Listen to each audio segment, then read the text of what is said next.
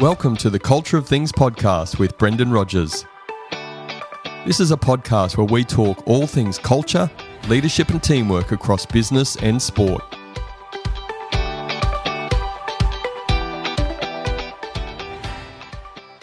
To all our loyal listeners, the Culture of Things podcast will now have specific episodes produced for YouTube.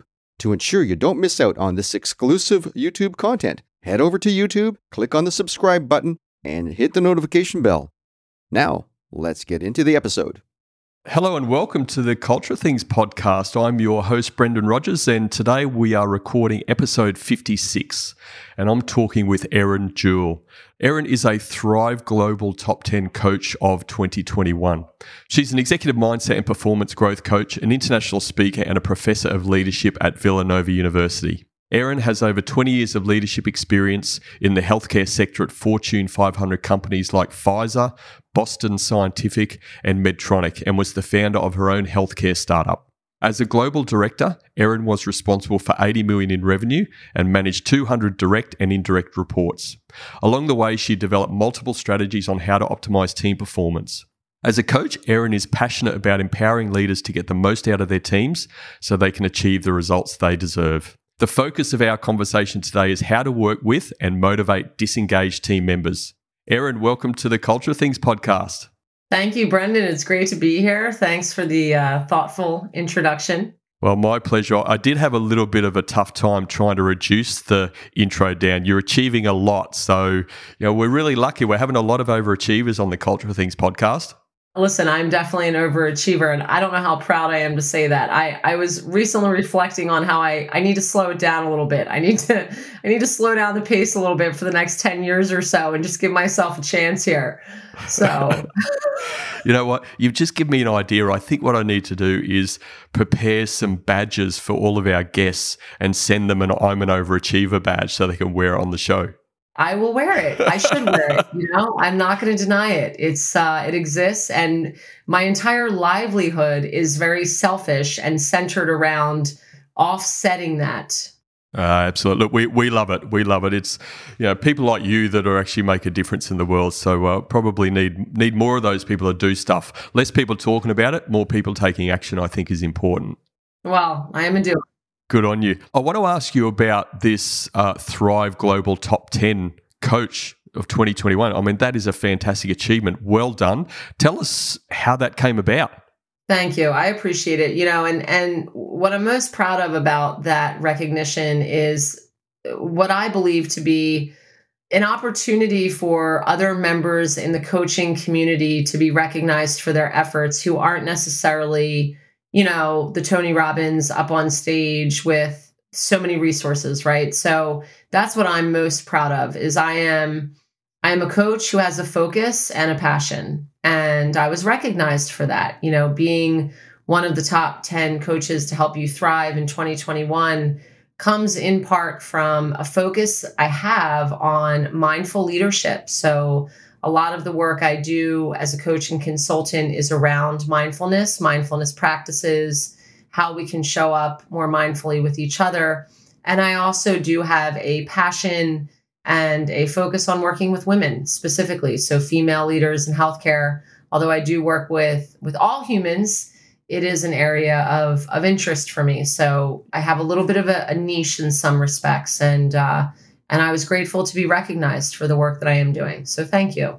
Yeah, look, that's absolutely awesome. And obviously you are doing some fantastic work, because to be recognized by an organization, your peers like that is fantastic. So well done. Whatever you're doing, keep it up. I appreciate that. Thank you. It's evolving though. Every day gets a little bit better, I like to think. So now, Erin, you also mentioned too off air, and I said it in your introduction, you've had a fair bit of experience in the healthcare space. You spent time in that space yourself, and you're working with leaders around that space. How has that been in the last sort of 12, 18 months, given this pandemic situation we're all in? It's so funny, Brendan, when you reminded me that I worked for Medtronic as well, but Pfizer at one point in time, I drew the connection. It's really funny because it's been so long since I've been there. Yes, I do work with leaders in the life sciences sector. So that includes pharma, clinical research organizations, medical device, med tech, biotech. And I have worked with individuals who have been very close to the vaccine projects over the last 18 months. And, it's been really fascinating. I mean, there's been a lot of energy and buzz. And when other things were completely coming to a standstill, these individuals were working round the clock and everything was amped up for them. So it was a very different reality. And it just really served as a reminder that it's like we all kind of live in our own little worlds, but there are so many layers to the experience. And during a time when people were losing jobs and businesses were closing down, any company that had anything to do with any of the vaccines was in production mode, creation mode, accelerating approval processes mode to respond to humanity's call for help. Yeah, and I guess linking back to our topic today about disengaged employees and motivating them, in my world and probably in yours, nothing brings people together and maybe engages them better than a crisis. Not that you want to have these sort of crises, but did you notice that difference in this space that all of a sudden this crisis happened and people that may have been disengaged, it sort of really brought them to the fore and they hadn't really no choice but to be engaged, did they? Yeah, it's a really good point. And I tend to attract clients who have an appetite for things like conscious communication, taking a mindful approach, a desire to be respectful and honoring of teams and other humans. So I tend to attract leaders with that appetite. And that being said, I work with leaders who have been in the space for a long time, generally. And it does vary. But absolutely, there were individuals that were kind of not going through the motions necessarily, but doing what they do so well, whatever that was. And then all of a sudden, the entire landscape shifted overnight and everyone's being all humans on deck. So, I noticed a lot of excitement from these individuals during the process. There was definitely an energy to it and enthusiasm about it. And obviously, many details weren't shared with me about what exactly was going on. But, there was just this energy of excitement and passion. And the fact that these individuals were able to be part of such an amazing, such a humanitarian effort in some ways, right? Regardless of the political aspects and nature of the vaccinations, the original intent was to help some humans out, right? So that energy was definitely showing up with some of my clients. And it was really cool to be a part of, for sure. And still is, really. And the flip side of that, I'm going to go to the definition of engaged versus disengaged soon, but on the flip side of that scenario, did you have any clients that you're working with that maybe became disengaged because the impact of this pandemic has really hurt them and their business and they're struggling in various areas? 100%. So, there are layers, right? So our view and our experience is our experience, and it tends to be quite myopic. So we have leaders who were so enthusiastic and really high energy, very close to the vaccination projects. And then we have other individuals who were maybe working at companies where they had been burning the candle at both ends for so long. And during COVID, it was their first time for a pause. So one of my clients who was an executive at the time is actually still an executive, but in the beginning of COVID, he said to me, I can't tell you the last time I took vacation, and I can't tell you how nice it is to be forced to stay home. I love my house. It's so nice to be able to actually be home. And throughout COVID, there was this awakening that happened for a lot of individuals, not just clients, but a lot of humans here in the US, where there's a name called the Great Resignation that's been born out of it. And one of the angles or one of the theories behind this is a lot of people have been leaving their jobs because they've recognized that they've access to so much more, and also have recognized that their career has been the only bucket they've been filling for some time. And when COVID slowed things down, for a lot of people, that bucket was emptied. So there was that realization that wow, I've been putting all of my eggs in one basket, so to speak, and that is not a stable way to go about it. So I have clients and connections who began to diversify their income during COVID. So they began to look at teaching opportunities, and they began to look at even different just consulting opportunities in addition to the work they were doing to kind of spread things out a bit more. I did also have clients and connections who left their roles without having another job to go to, which is actually leading to a very interesting job market because there is a huge, very highly capable talent pool in place right now in the United States. So there's a lot of very high talent individuals who are going to either be looking for work very soon or are already interviewing. So as the employer, it's kind of an employer's market an employer's market right now because they have access to a lot of top talent.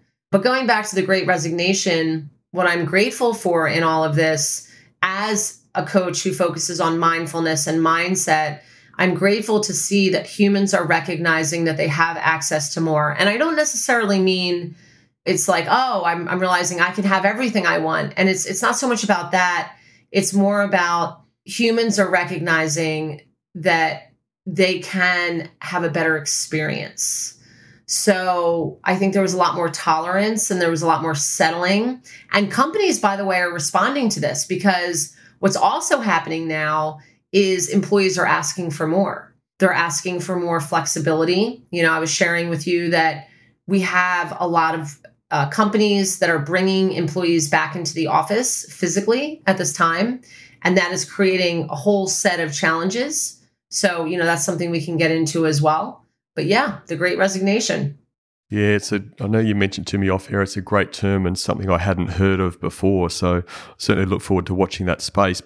And we will double back, I think, to that term, the Great Resignation, because it can come right through this conversation. But let's explain in your own words and your own experience, what is engaged versus disengaged employee? Why I need you to just articulate that, because those words are pretty buzzy words, right? They're always in corporate settings and we've got to get employees more engaged and all this, and they bring in these consultants to do stuff and whatever. But what is it? Engaged versus disengaged? What does that look like?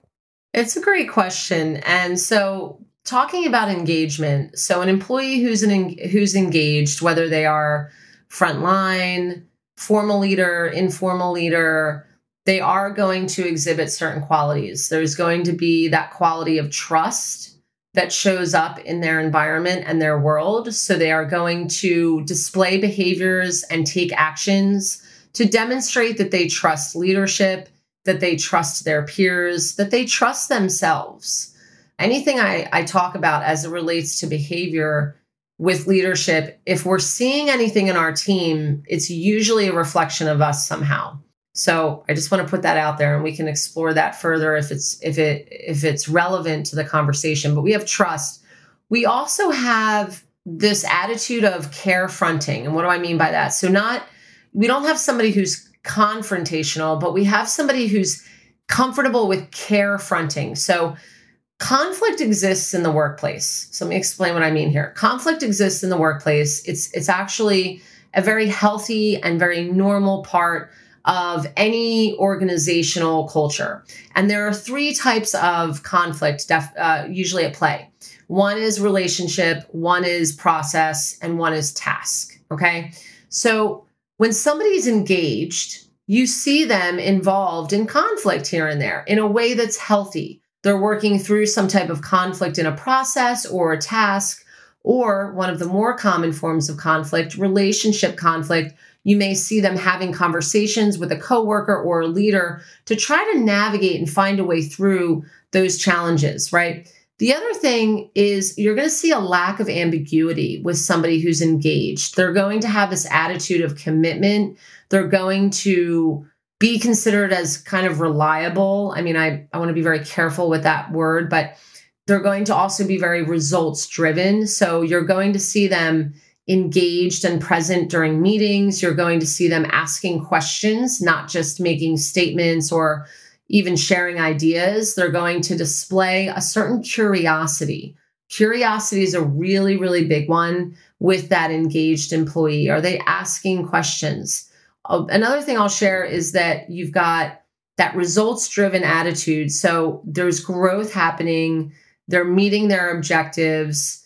And then there's this advocacy. So there are things that they are passionate about, that they believe in, that they are bringing to the attention of their working environment, whether that's their leaders or so engaged employees. And it doesn't mean that somebody who's not speaking up all the time is not engaged. Okay. That's not where I'm going with this, but somebody who is engaged is in some form or fashion advocating with their behavior. So they're advocating for the things that they believe in with their behavior. And that can be verbal, it can be nonverbal, it can be material, which means how they set up for meetings or how they present themselves, things like that. So those are all qualities and characteristics of an engaged employee. So I'll pause there in case there's anything that you'd like to comment on with regard to that. There's a number of things that I think we can unpack, but again, we'll probably be here for 2 or 3 hours, which is maybe not appropriate. But one of the things you said really at the start, you didn't use this term, but it just sparked in my head because I use it a lot. Culture is a reflection of leadership. It's sort of how we're leading is if you're seeing something in your team or behaviors in people, we've got to look at ourselves, which is a fantastically important point. We'll unpack some other stuff, but just reverse that again onto the disengaged employee, because I want to take us to how do we get there? So the disengaged employee, right off the bat, there's going to be a lack of trust. So you almost take all of the words and we flip them, right? So there's going to be a lack of trust. So this employee is going to question a lot of things. They are going to display behaviors that indicate they're not trusting, right? So they might hesitate to ask for help. They might hesitate to offer help. It might be that employee that is kind of, sort of just checking the boxes somehow. There's a lack of trust happening. They're not trusting in the process or in themselves enough.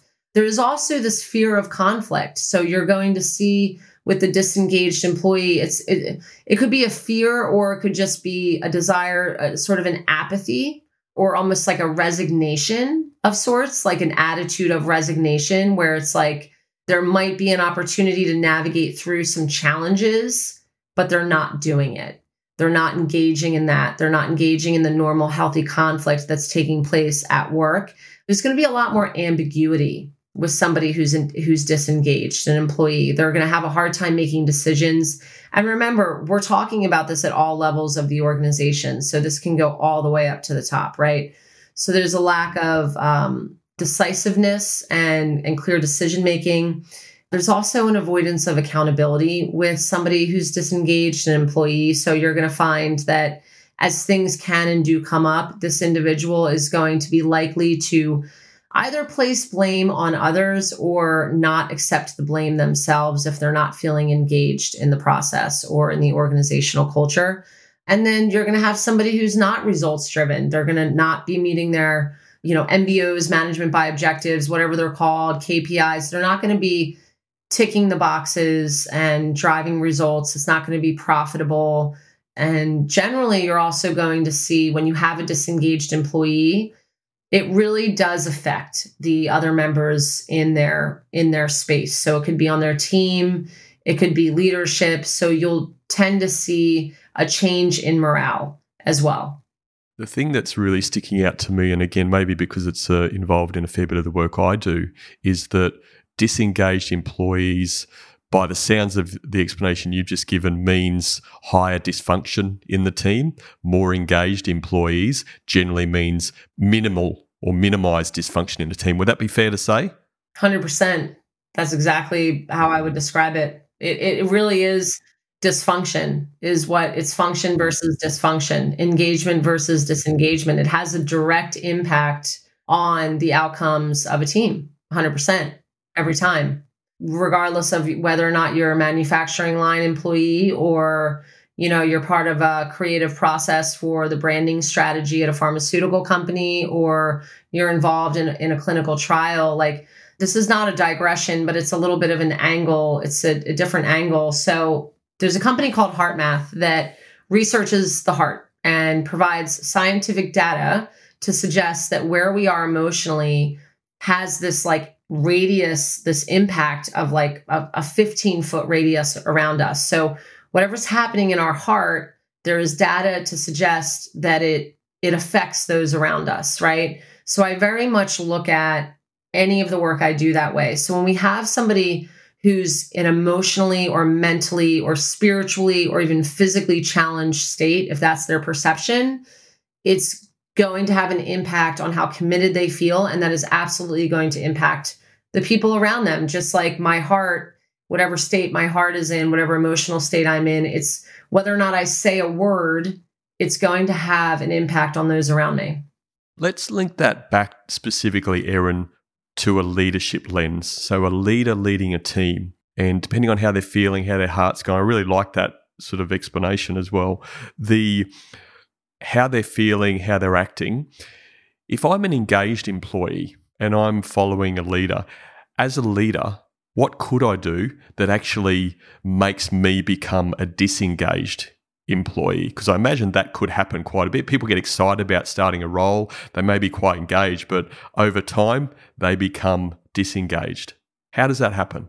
So I will answer your question, and I would also be totally remiss if I did not mention the McKinsey study briefly. So, and this might be something that the listeners are going to want more of. I don't know if you've seen this article, and I forgot to mention it to you. In fact, I was just looking at it earlier today for something.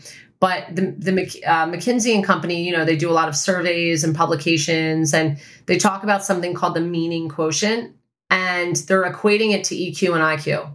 So it's called MQ, meaning quotient, and it's a number. And what it does is it calculates the sense of purpose that an employee feels they have. And this will be a segue into the answer to your question. The amount of sense of purpose the employee feels they have in an organization and the impact it has on their productivity. So what it says in the article is the higher the MQ, if somebody works in an organization where there's a high EQ, IQ, and MQ, when they're at their peak performance rate, their productivity is 5 times above normal when they're at peak performance when you have MQ involved. So just having that one additional factor of MQ increases productivity by up to 5 times. It's a fascinating article, and it really quantifies a lot of what we're talking about. So coming back to the leadership team, and Brendan, you said, what is it that the leader can do, or what is the leader identifying when their teams are disengaged? I just want to make sure I have your question correct. The question is more related to, if I'm a leader, look at the leadership lens, what are those behaviors or things that I shouldn't do, but I may do, which actually moves an employee or a group of employees, that I'm leading from engaged to that bad state of being disengaged, or on the journey of being disengaged?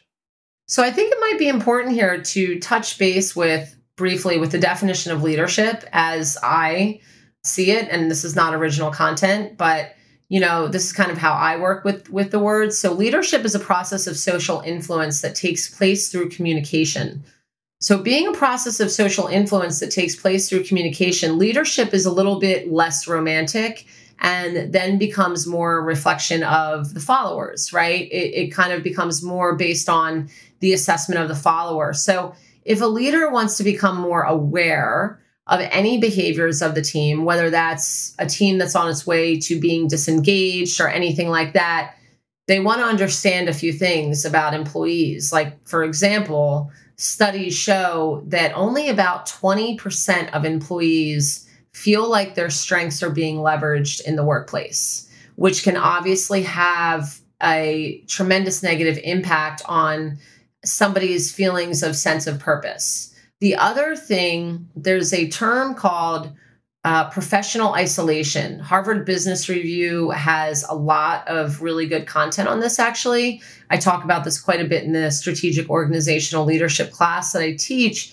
And basically, professional isolation is a tricky one because solitude's important. But if I'm a leader and I'm isolating, my team is going to respond. It's going to reflect on my team.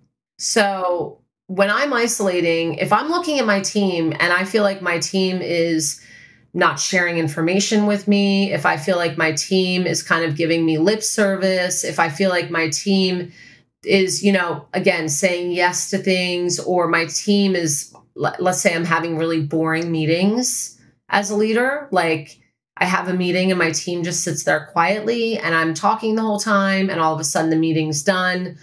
There is a really good chance that I am actually isolating myself.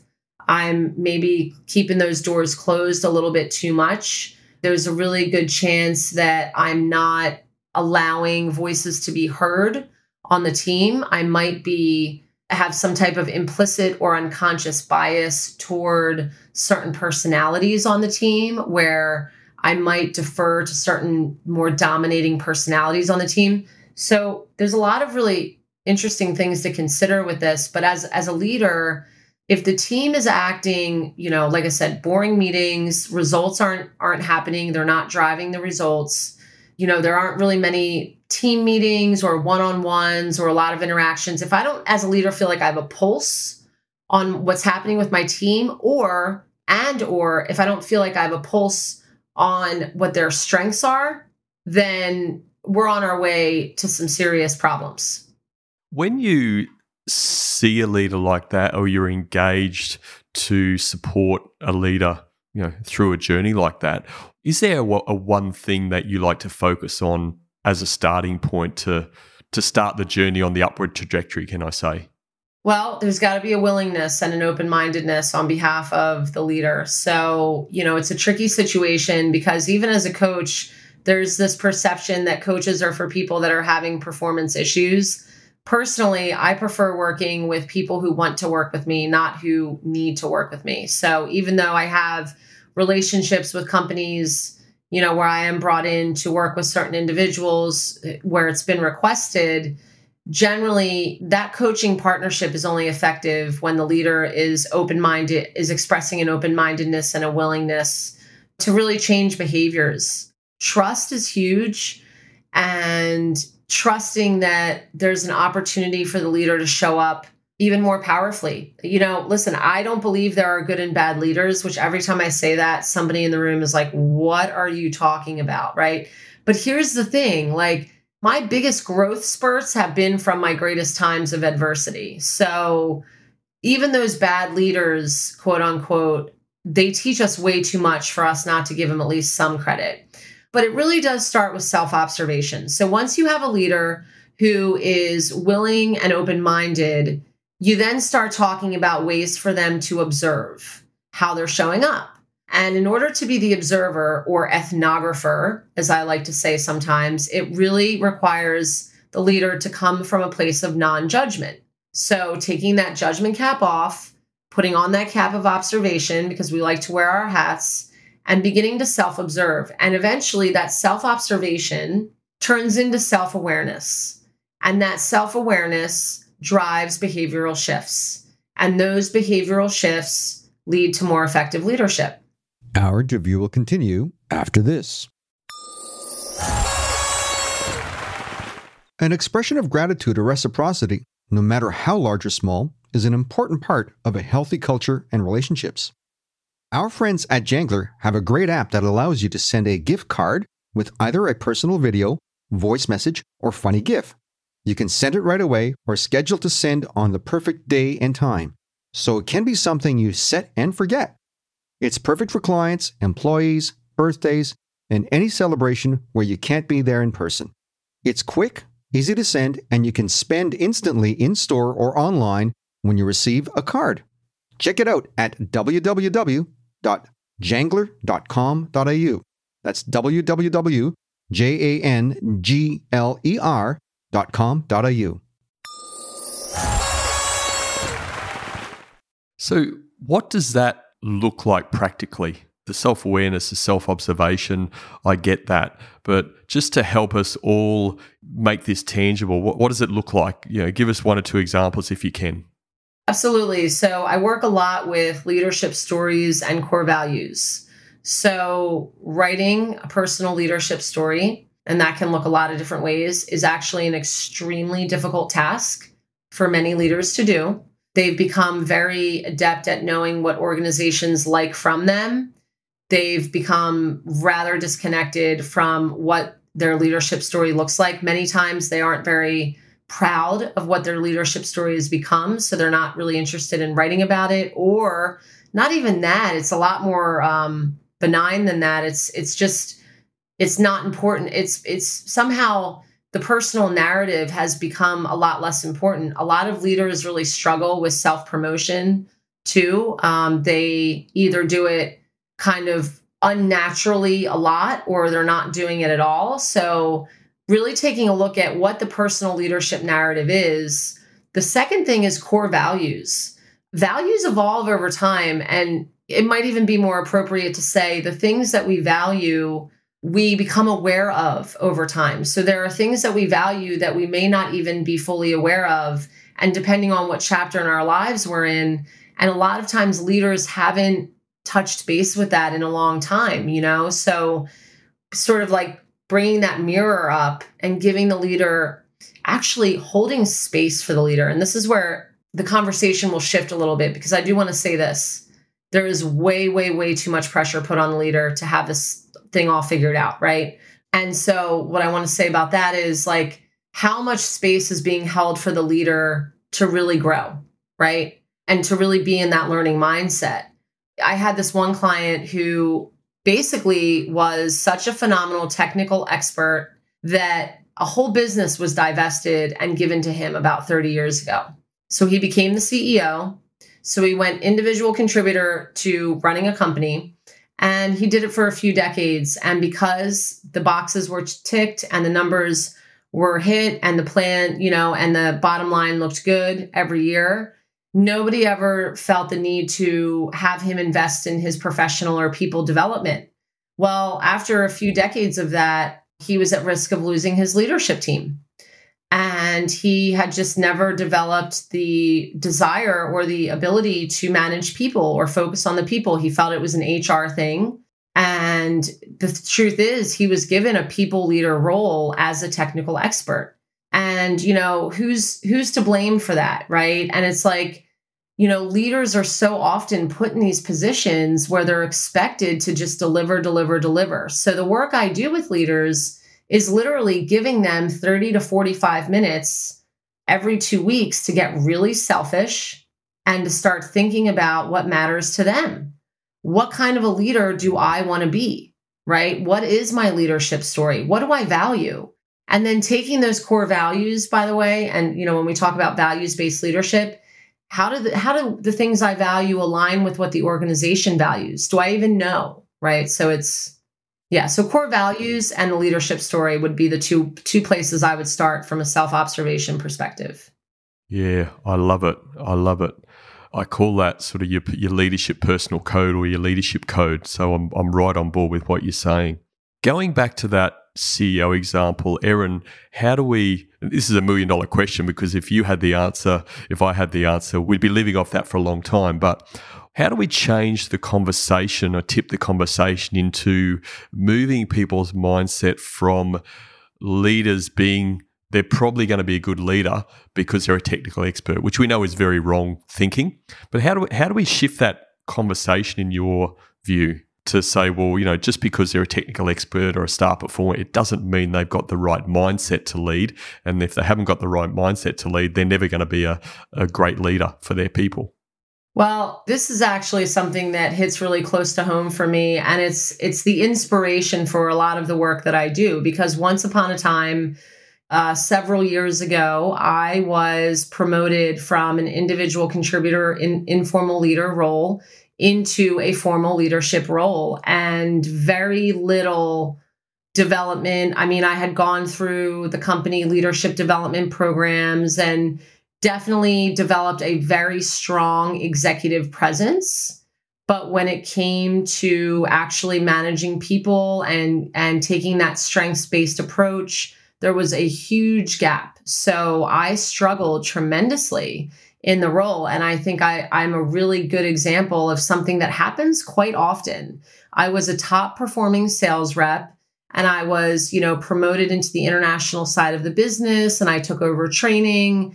Everyone loved me. I was great at creating content and delivering the material. I'm bilingual.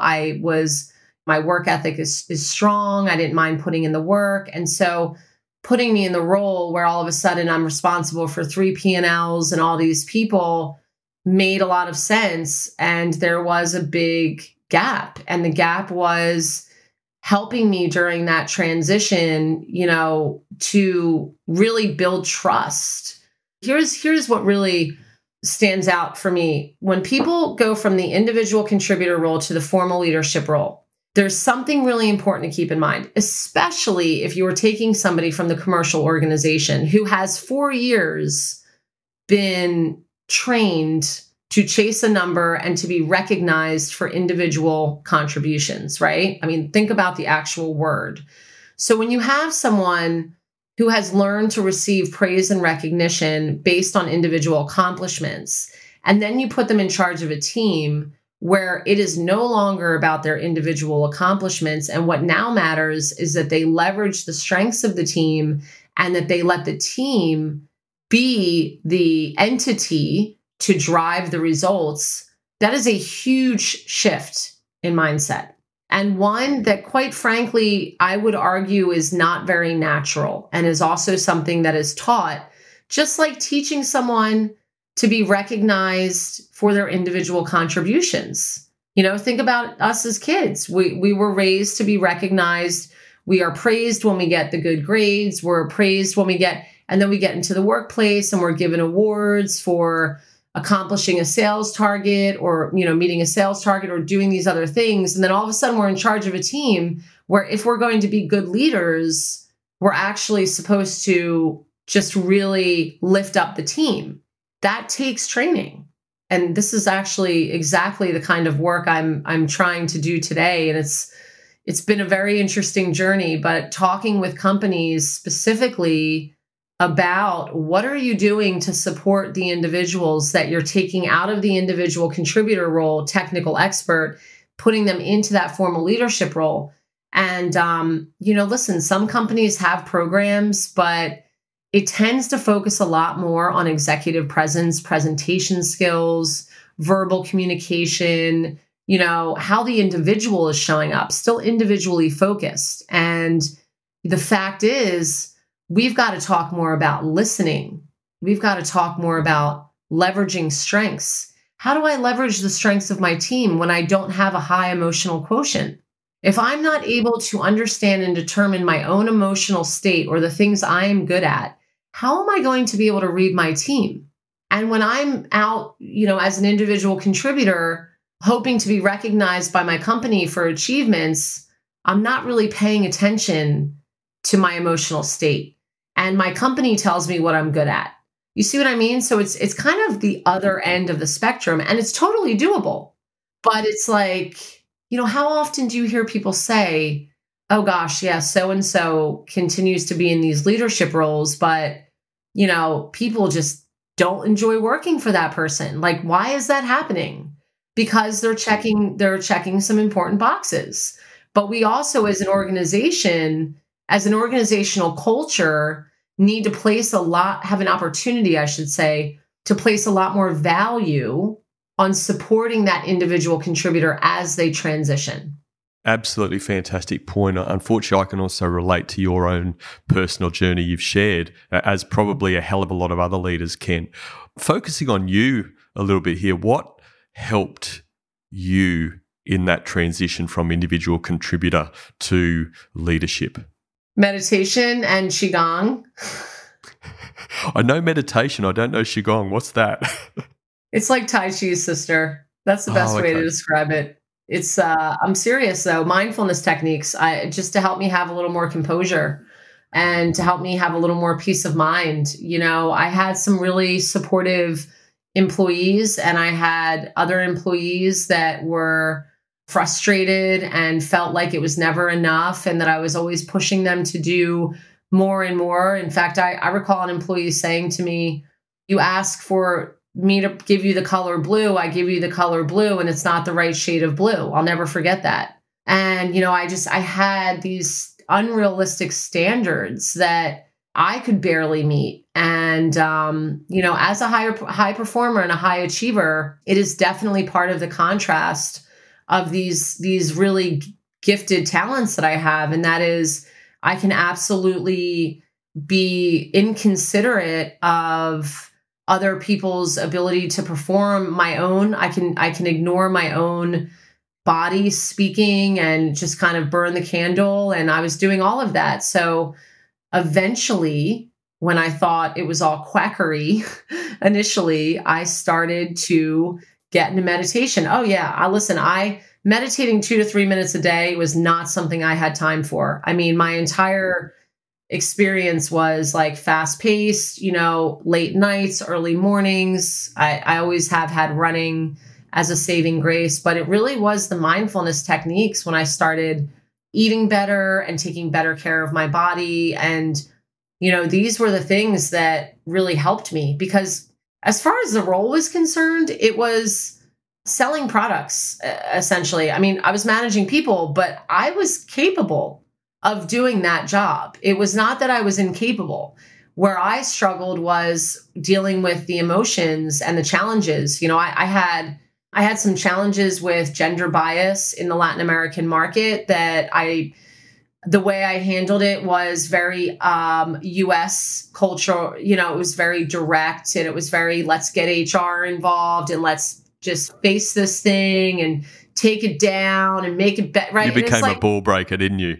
Oh, I just dove right into that. And like the people that came to me for support in the first place, like denied everything, like because of the way I just, that's not how they wanted to handle this, And so, yeah. And being, a female who was about 12 years younger than every other leader from the United States, one of 3 or 4 people from the US on the leadership team, one of who was the president, I was kind of the minority. Now I'm fluent in Spanish, so that took me a long way, but it just, it's like mindfulness, meditation, yoga, qigong, running, and eventually asking for help.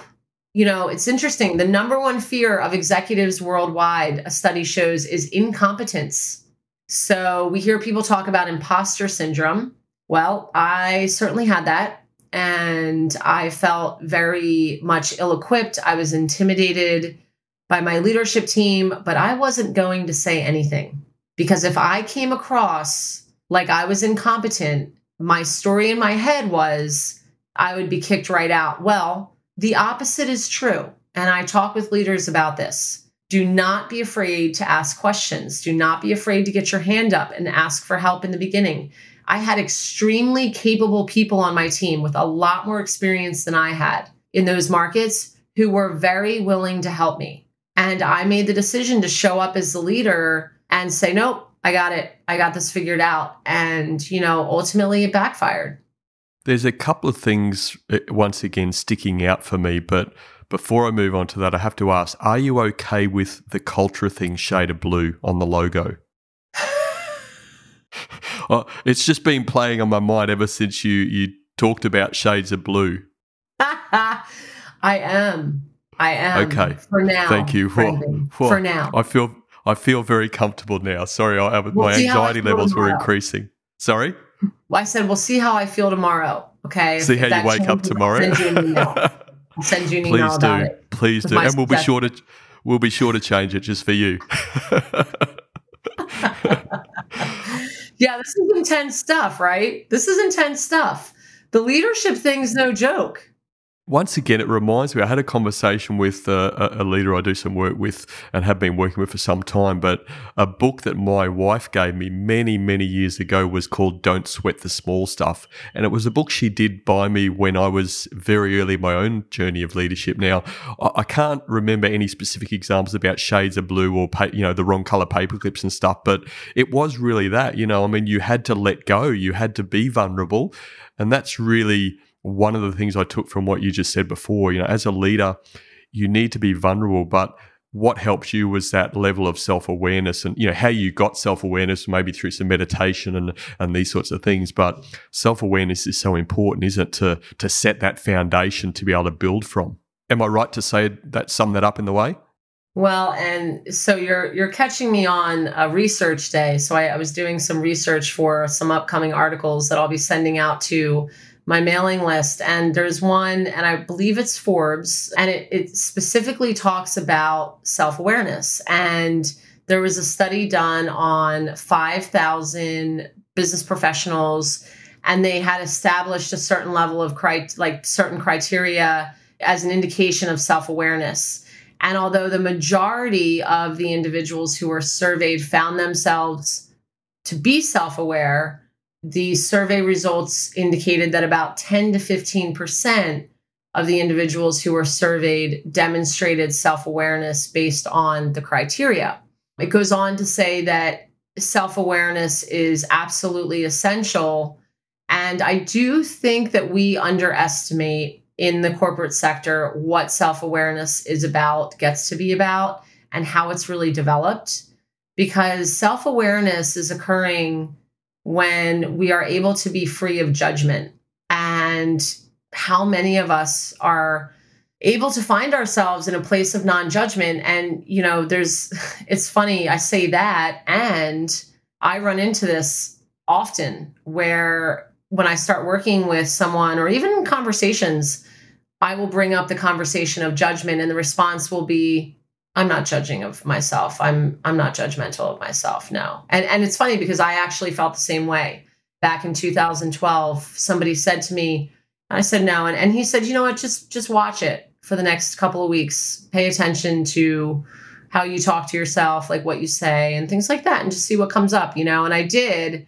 And sure enough, every meeting I walked out of, it was like, oh, you could have said this. Why didn't you say that? Why weren't you more quiet? Or, after lunch, it would be like, oh gosh, why did you just eat that? Why didn't you eat something else? Or when I got home late at night, like, oh my gosh, you could have been home hours ago. Like, why did you stay at the office tonight? Now you're not going to get, literally my whole entire monologue was coming from a place of judgment, negative judgment. So self-awareness is so important. And I believe, in my assessment, self-awareness is happening when we're able to step out of judgment. So I think we've really cleared the path from a self-awareness piece, vulnerability piece, having the openness, the vulnerability to ask questions, to seek help, having the self-awareness to be able to do that. That sets a really solid foundation for moving, if you're leading a team in that time, moving people from disengaged to engaged.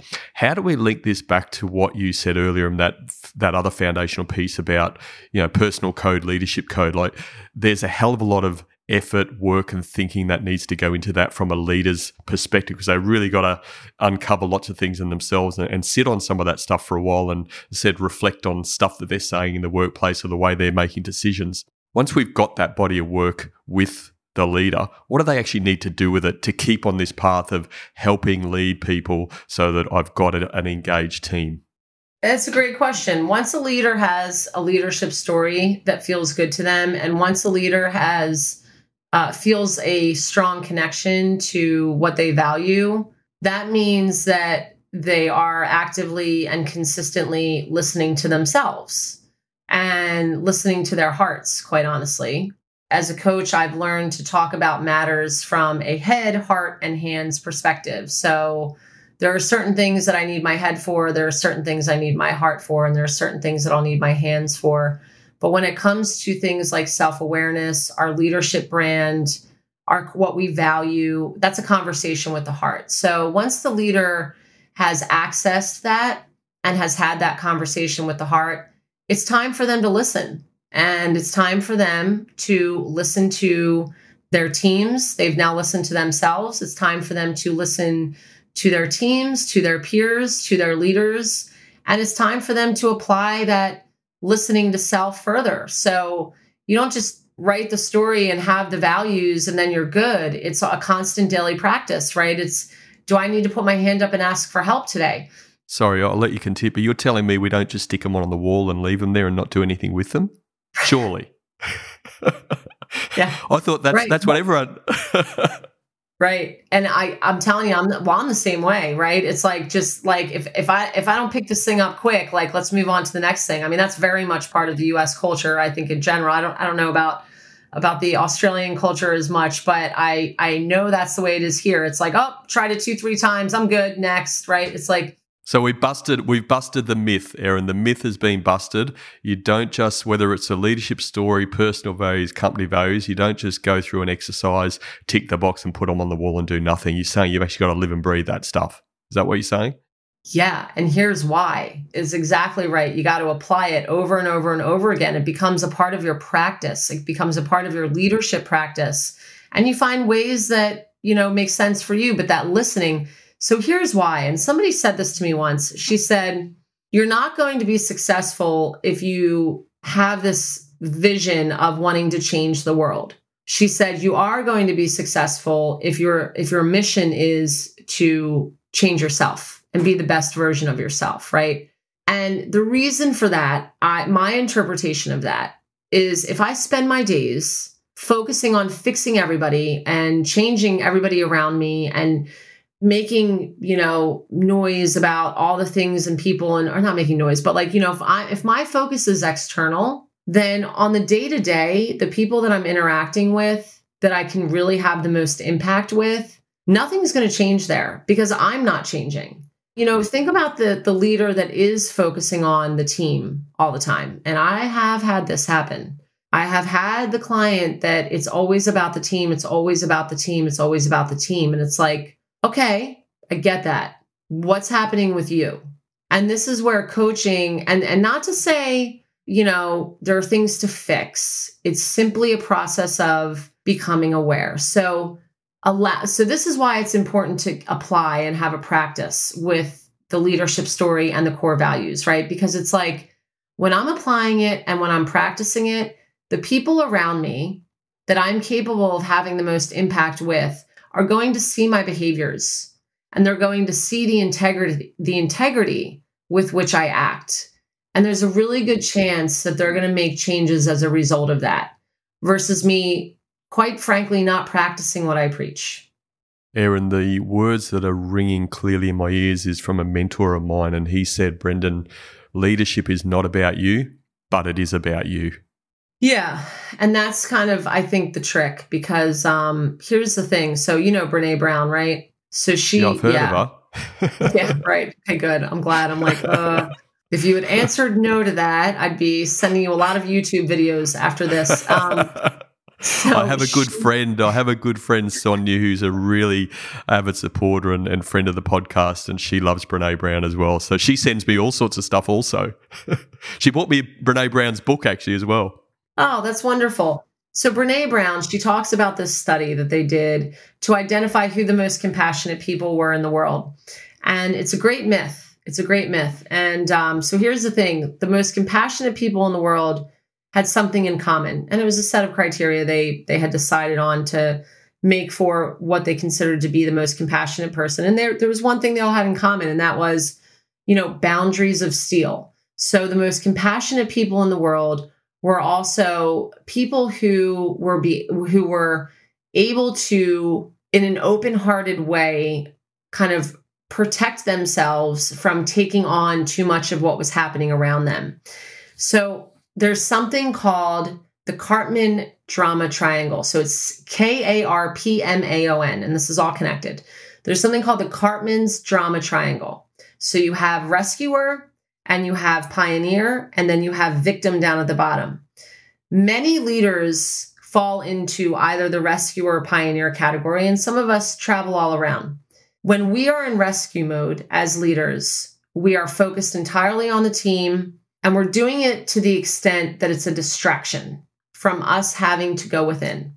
And a lot of leaders do this, and they can resist and resist. And I would be lying if I said I did not have, just client relationships end because, the leader was not expressing a willingness and an open-mindedness toward doing a little more self-discovery and really truly believed that the problem was the team.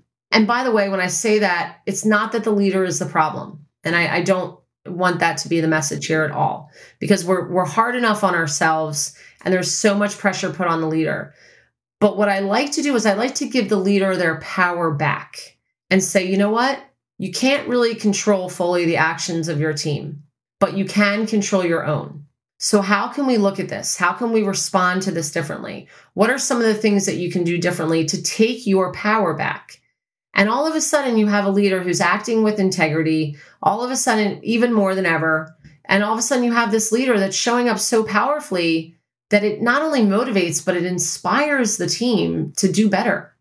I want to, again, you touched on it, like it's the leader's really important in this whole process. We really, push that through. But the other thing I just want to touch on in this journey of disengagement, engagement, or moving between the two is what responsibility does the team member have in this journey? I'm so glad you asked that question. So I had a conversation in one of my classes a while ago about this. And, we were talking about that statistic that 20% of employees feel like their strengths are being tapped into at work. And this guy said, listen, I am responsible for like 650 people. I cannot possibly expect to know the strengths of every single one of these people and where they want to go and what their career paths are. So there is 100% accountability on behalf of the employee to express their needs and their preferences, to put their hand up and ask for help if they are feeling overwhelmed with the amount of work that they are being given, not being afraid to ask for additional time, not being afraid to over communicate. The employee's responsibility really comes from, it's like a relationship, it's like a partnership. We're not here to read each other's minds. And in fact, there's a lot of codependency in that. So when we're expecting our leader to sort of have it figured out for us, there's an energy of codependency, and codependency is unhealthy and toxic. So as the employee, we also have the responsibility of voicing our opinions, of expressing our preferences, set up those one-on-ones with the leader. Don't be afraid to send the email asking for more time. Don't be afraid to share that you're feeling isolated or disengaged and that you want to, re-energize your career pathway. Don't wait for your leader to come talk with you about your career pathway. The leaders who do that, I don't think are in the majority. And if they're doing it a lot of times, it's because they are being tasked with doing that. And it's not because they don't want to do it. But it's just when you think about the list of priorities that a leader has, that's not always at the top. And it really shouldn't be. So I think I said this earlier, people struggle with self-promotion. And, there's a few reasons for that. But, just kind of working through that and walking through that, getting a coach, somebody who can help you as an employee to identify opportunities for expansion and growth. Coaches aren't here to give advice and guidance. Coaches make the assumption that you have the answers you need, and there are just some questions that might inspire or provoke you maximizing your potential. So invest in yourself, right? So employees, there's a lot that the employee can do. You mentioned 2 or 3 examples of what the employee could do to start that conversation. How much of that impetus comes down to the quality relationship and that famous word you've mentioned numerous times, trust? Yeah, it's huge. If you have a leader that's coming off as unavailable or inaccessible, it can be really hard for the employee to feel comfortable doing these things. Unfortunately, I guess I'll say the challenge here too is a lot of times the leader is accessible, but the employee is so used to this kind of hierarchical structure that they feel intimidated and they don't want to sort of ruffle any feathers, but managing up is a thing. And employees have an opportunity, and I never like to say responsibility because I like to stay away from applying more pressure, but employees have an opportunity to manage up and to kind of work through some of those stories they might have, because you might actually have a leader who is accessible, but in your mind, they're not. And so even if it feels really uncomfortable reaching out to them, now, if you reach out to the leader and they are like, there is good documented evidence that they are not being responsive or accessible, then that's an opportunity for you to go to an advocate in the organization and get some advice and guidance on what the best steps would be, for sure. Yeah. Yeah, well said. And what's the line that we need to get clear on as a leader and as an employee as well, that, we talk about engaged to disengage or disengaged to engage, but there can also be an element of disengaged employee. Actually, they're just not the right fit for whatever reason. From a leadership lens perspective, what helps the leader get to a point of being clear on that it's maybe just not less about them and less about the organization, but it's just a bad fit? How do they get to that decision? What do they need to have in place to get there? This is a really good question. And, generally organizational structures are such that the hiring process is kind of fast and furious, where it's almost like the leader that's doing the hiring or the leader that will eventually have that direct report doesn't necessarily have a lot of time for conversations about expectations, to really be intentional and thoughtful about what that journey is going to look like. The focus tends to be a lot more on the deliverables for the organization than it is the relationship with the leader. The problem with that is when there's not those preventative, proactive conversations about the relationship, about the expectations, about the leadership style, what the leader wants to see, what the employee wants to see. When that breakdown begins to occur, it makes it a lot more challenging for the leader to really comfortably transition that employee out of the organization. And in fact, I'll say this, the employee would be probably less likely to disengage in the first place if they felt heard by their leader. So it's a really good place to start as a leader to, from the get-go, really engage that employee early on, have a conversation, be thoughtful, be intentional, be present. Don't have a one-on-one with an employee and be doing email or checking your phone or taking calls. If a call comes through, do not take that call. Show them that they matter and how much they actually matter, and be honoring and respectful, not being too busy. I do think a lot of it happens in the beginning. And if you have an employee that didn't happen and you find yourself in that challenging situation now, I don't think it's really ever too late to build that rapport and trust. I mean, it might be a little more like damage control and you might have to put a little more effort into it. But, if you hired an employee who is very capable and talented for the role and they're disengaged, there is a way through it usually. And if it's not a fit anymore and it's a situation of trust and it's an environment that's healthy, it's probably not feeling like a fit for the employee either, where it becomes more of a mutual conversation, which is easier for the leader. Erin, so much of what you have said through this interview, I just so align with, and that's a good thing. But also, it's good to get opposing views as well. We don't want to get into groupthink, but it's why this sort of almost last question is really important. I can't wait to hear what you say, because I want to ask you about what's that one thing that has the greatest impact on your own leadership journey. Self-actualization is very important to me. Just knowing that I am an evolving model, and I love that, evolving model. I'm an evolving model, and I make mistakes. I tell my youngest stepson that whenever he makes a mistake and he gets upset because there's some type of consequence, I'll look him in the eyes and I'll say, "How many mistakes do I make a day?" And he'll look at me and say, "Thousands." I'm like, "Yep. That's it. Geez, you're a bad mom." Yep. I'm like, I make thousands, right? So it's like, I'm all about self-actualization. And, this journey of self-discovery has allowed me to become the human that I am today. And, I've learned so much and I've had so many growth spurts. And I'll say this, my Aunt Mary, she died at 103.5. And on her 102nd birthday, I said to her, and she was witty as anything, all the way to the end. Her physical body just was done, but mentally totally there. And she said, I said, "Aunt Mary, what's kept you here so long?" And she looked at me and she said, "I'm a slow learner. Takes me a really long time to figure things out." And I love that. I want to be a slow learner. Right? I'm with you. That is brilliant. Self-actualization and a great story of your own. I think the other part of that story, again, your own child or stepchild coming in and being open to share the fact that, a bit of a joke, but thousands of mistakes. I mean, to me, the underlying story of that is when you've got a level of relationship that's connected and the quality of that relationship is strong, you can have those sorts of conversations with each other and help each other improve.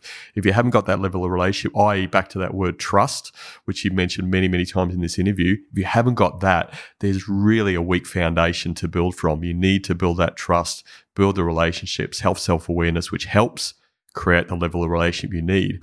And then really, it doesn't even matter if you screw up from time to time, which you will. People will be more accepting of that because you're human, right? Well, that's it. You introduce the human factor, right? We got to let people know that we're not aliens and we're not robots, and leaders get to be relatable, and the best leaders make mistakes. Absolutely. Erin, one final question. What is the best way for people to get hold of you if they wanted to have a chat? Absolutely. So my website, erinjewellconsulting.com. So that's ERINJEWELL, consulting, all one word.com. There are a few ways to get in touch with me on the website, but if you go to the bookings tab, you can schedule a virtual coffee, you can schedule a consult. If you've listened in on the show tonight and you'd like to have some time with me to talk a little bit more about anything that we've discussed, feel free to set up a consult for free. I'll be happy to engage. I also have some free guided meditations on the website, as well as a few blogs and some other fun information there. So, feel free to go there. Absolutely. I can vouch for that. I've been on your website more than once, and there's some pretty handy information there. So well done. Before I close up, I just want to give a shout out to our producer, Mark Charette, part of Central Coast Digital Media. He's enabled myself and you to have this conversation in this format today and still be able to live stream, because unfortunately on the Central Coast or in New South Wales, we're under some lockdown conditions with COVID again. So we would not have been able to do this the way we wanted, or the way I've wanted to do it, and to give you the level of professionalism that hopefully we've done without Mark's help. So Mark, thank you, buddy. I really appreciate your support and the support of Central Coast Digital Media. So Erin, thank you very much. As I said before or alluded to, I can't tell you how much I've enjoyed this conversation. The mindset that you've got just is so in tune with how I like to think. I love how you've answered those questions. Thank you for sharing. Well done on the fantastic work you're doing, and well done on the Thrive Award as well. That is fantastic achievement. Keep doing that fantastic work that you're doing. I look forward to developing this relationship a lot further. Thank you again for being a guest on the podcast. Oh, thank you so much, Brendan.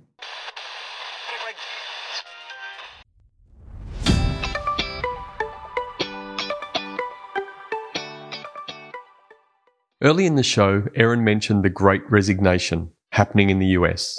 People are leaving their jobs because they've now realised they have access to so much more. How do we slow the Great Resignation? One way is by having the Great Leadership Reset. People will be motivated and engaged in their work environment when they know their leader cares about them as a real person. They also need to understand how their role makes a difference, and they need to feel that they are growing and developing. If these pillars are in place, people are less likely to leave. The Great Leadership Reset involves helping leaders become more effective. This will significantly improve engagement levels across the globe. These were my 3 key takeaways from my conversation with Erin. My first key takeaway: leaders focus on being the best version of themselves. Self-awareness is essential to this happening. Stepping out of judgment and seeking feedback from others will guide you on your self-awareness journey. As Erin said, we are all evolving models. Your level of self-awareness will dictate how much you evolve towards being the best version of yourself. My second key takeaway: leaders impact employee engagement. What you see in your team is a reflection on you as the leader. Your attitude and behaviours will flow through the team. If you see an employee that is disengaged, reflect on how you have impacted it and make change. This will help you impact employee engagement in a positive way. My third key takeaway: every team member is accountable for their own level of engagement. Even though the leader impacts engagement, every team member is accountable for their own level of engagement.